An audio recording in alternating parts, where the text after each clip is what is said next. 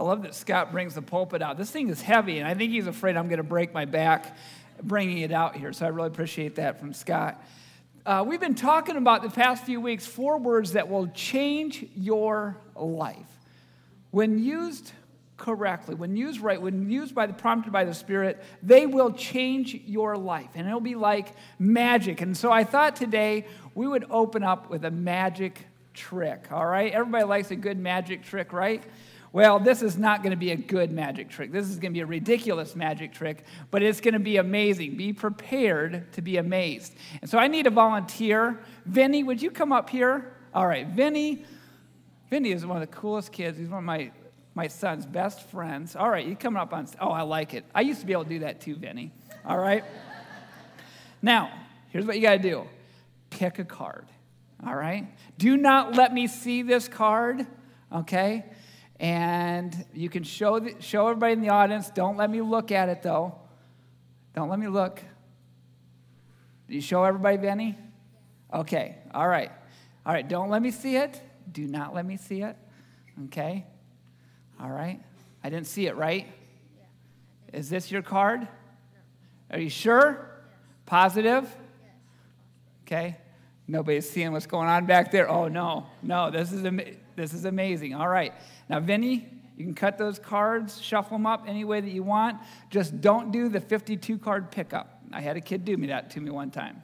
All right. Shuffle them up. Make sure that I didn't put it in a special place. You good? All right. Okay, you guys ready for this? All right, Vinny.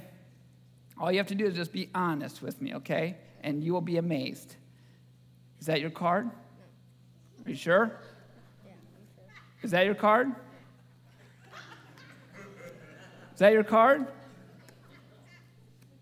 Is that your card? All right. You sure? Yes, I'm sure. All right.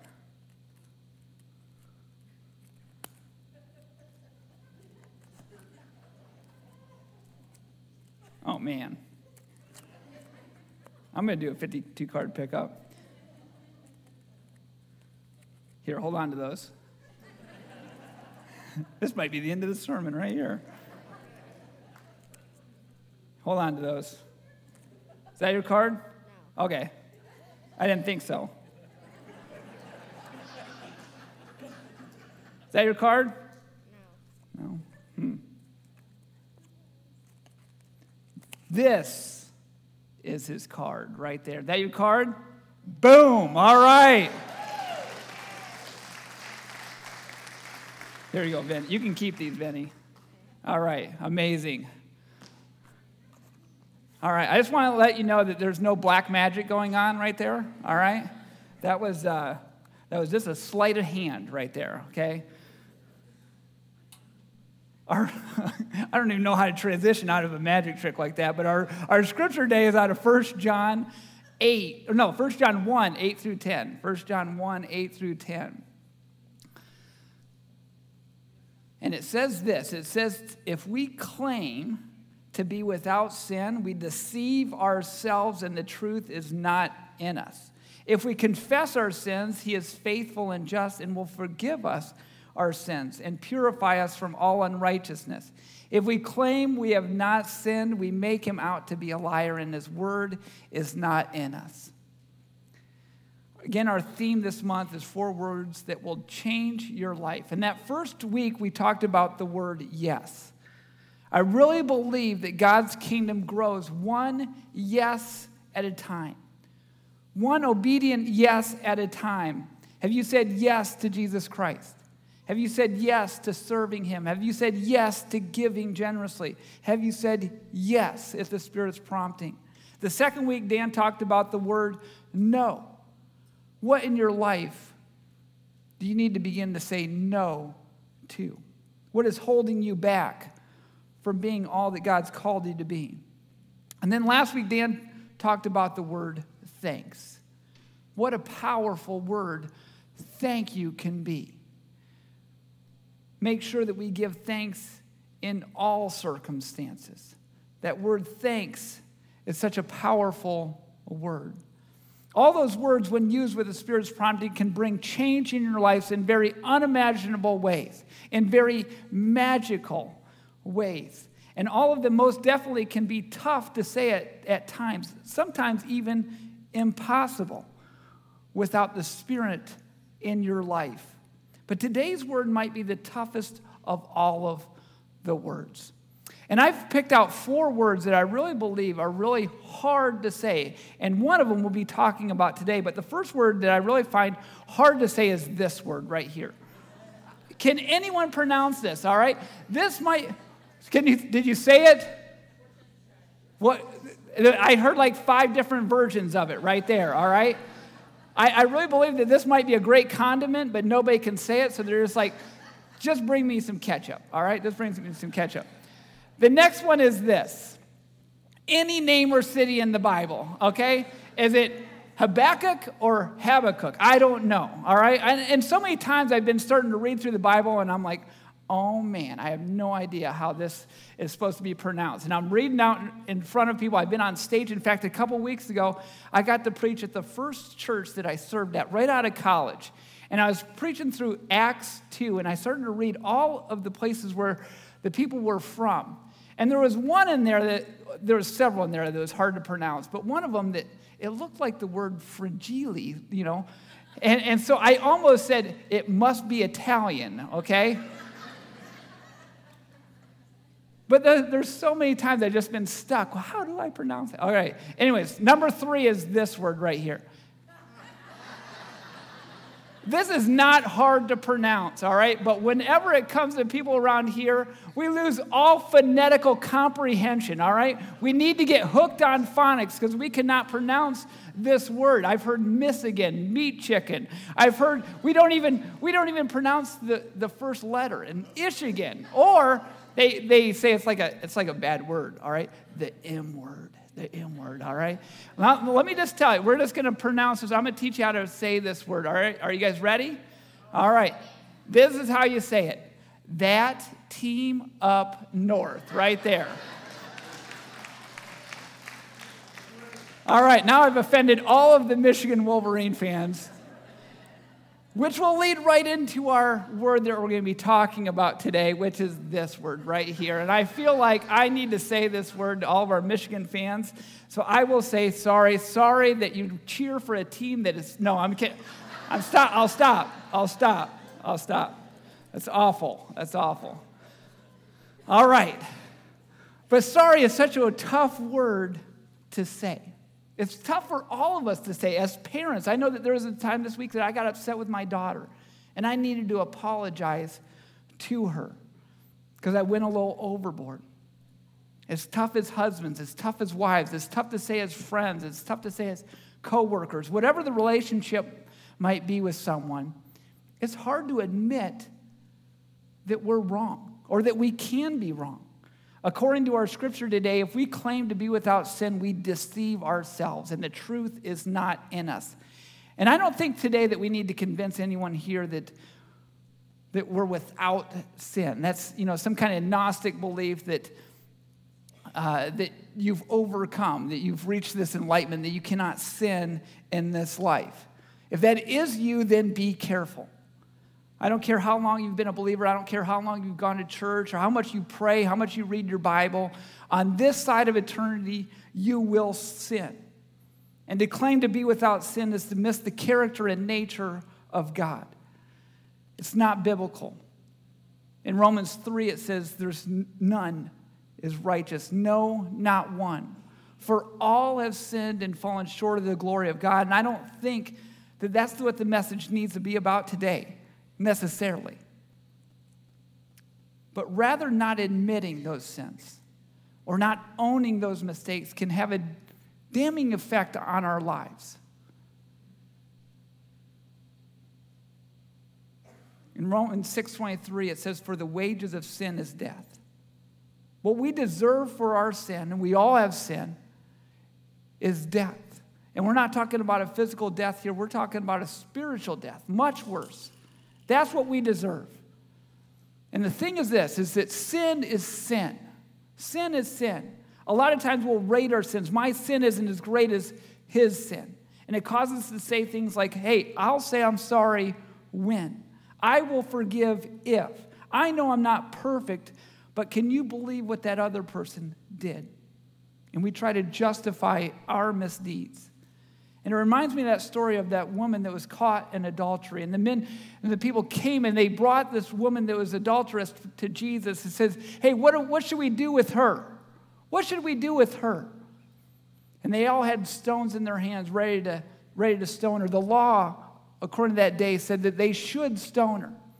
But Jesus just paused and he stooped down and he started writing something in the ground. And then he stood up and he said, hey, if there's anyone without sin, then they can cast the first stone. And one by one, each of them dropped their rock. It's not that they didn't know that they had sin in their life. They just felt like their sin wasn't as great as the adulterous woman's sin. And at the end of the day, we all are accountable for our part, for our actions, for our thoughts, for our sin. And that, yes, that includes that adulterous woman who Jesus didn't condemn, but he also didn't ignore or condone her sin either. In fact, he told her to go live a life without sin. We're all accountable for our actions. And that is in part why God sent his Spirit to be with us, to live inside of us. In John 16:8, it says, and he, the Holy Spirit, when he comes, will convict the world concerning sin and righteousness and judgment. That is what the Spirit does. He convicts the world and he calls the world to repent, to turn from their sinful ways. I mean, it's a scary thing in our lives whenever we can sin without feeling any shame. It's a scary thing whenever we can do wrong, we can break God's covenant and feel no sorrow.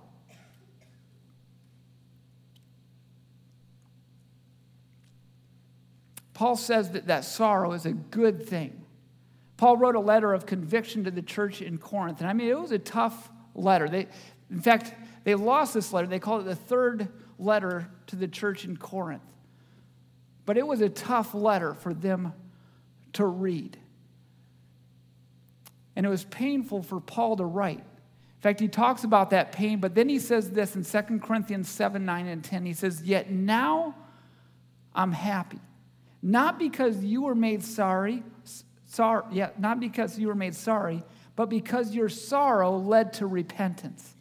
For you became sorrowful as God intended, and so were not harmed in any way by us. Godly sorrow brings repentance that leads to life, that leads to salvation, and leaves no regret. But worldly sorrow brings death. And I imagine that church in Corinth went through the gamut of emotions of denial and anger and then justification. But that church landed on godly sorrow. And there's a difference between godly sorrow and worldly sorrow. Worldly sorrow is simply feeling bad because you got caught. That leads to earthly shame, and it leads also to spiritual death. But godly sorrow is an understanding that you broke the covenant. You broke that commitment that you made with God. Worldly sorrow is all about damage control and saving face. But godly sorrow leads to confession and repentance and forgiveness. Worldly sorrow is all about pride. Godly sorrow is driven by humility. Worldly sorrow is all about me, myself, and I. It's all about the flesh. But godly sorrow is about reconciliation. It's about love. It's about joy. It's about peace. Because it's all about the Spirit. And godly sorrow brings forgiveness. It tears down barriers and it builds fellowship and joy. It restores relationship. It brings healing and it makes right what was wrong. And understand that godly sorrow begins and ends with humility. Our ability to say sorry, to be sorry, and to experience godly sorrow reveals a measure of connection to Christ's call for us to be humble. I've heard it said that all sin begins with pride. Pride goes before the fall. Pride is the father of all sin. And I know that each one of us at times have dealt with this or are dealing with it. I know in my life that I dealt with pride in a great way.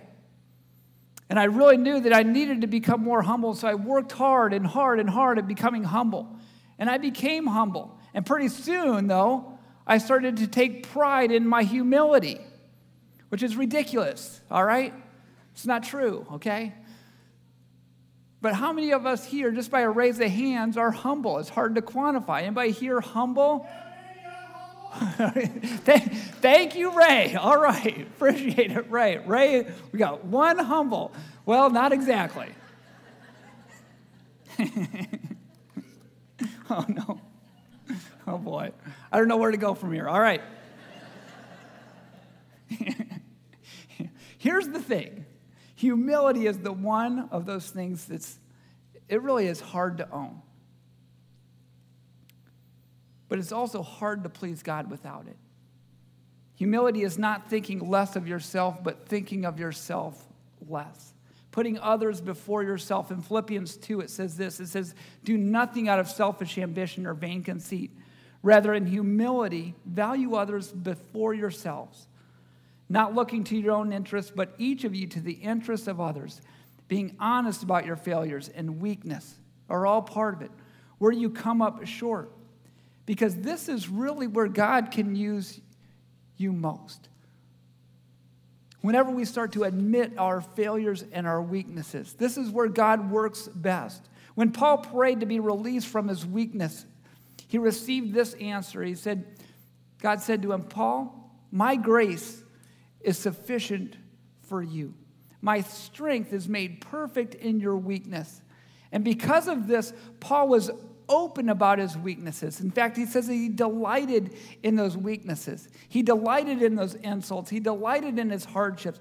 He delighted in persecutions. He delighted in difficulties because he knew that where he was weak, he would find God's strength. Paul realized he was at his best and he was most effective for the gospel of Jesus Christ when he was honest and when he was humble about his weaknesses. This week in my devotion time, I knew I was working through this part on humility, and I just came across, my devotion time, this devotion called Getting Humble.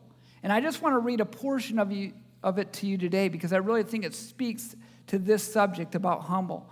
And it says this, it says, getting humble is counterintuitive, and it moves against the prevailing culture. You see, when we want to feel successful, we want to feel important and have others consider us so. Culture trains us, therefore, to promote ourselves, to be strategic with our time and attention, to let positions determine our treatment of others. This training is foolish. It misses the sense and strength of humility. Imagine someone humble. They're often fearless, able to act on convictions rather than on trying to impress. Their decision-making is often sound, unclouded by insecurity or prejudice. They listen and welcome honest differences. They abide critics, crushed not by their criticism. They're often magnetic, treating people, all people, with respect. They engender loyalty and camaraderie. King Solomon says this, with the humble is wisdom. We want to work with humble people. We want to work for humble people, and we want to have humble people work for us. We want them as spouses. We want them as friends.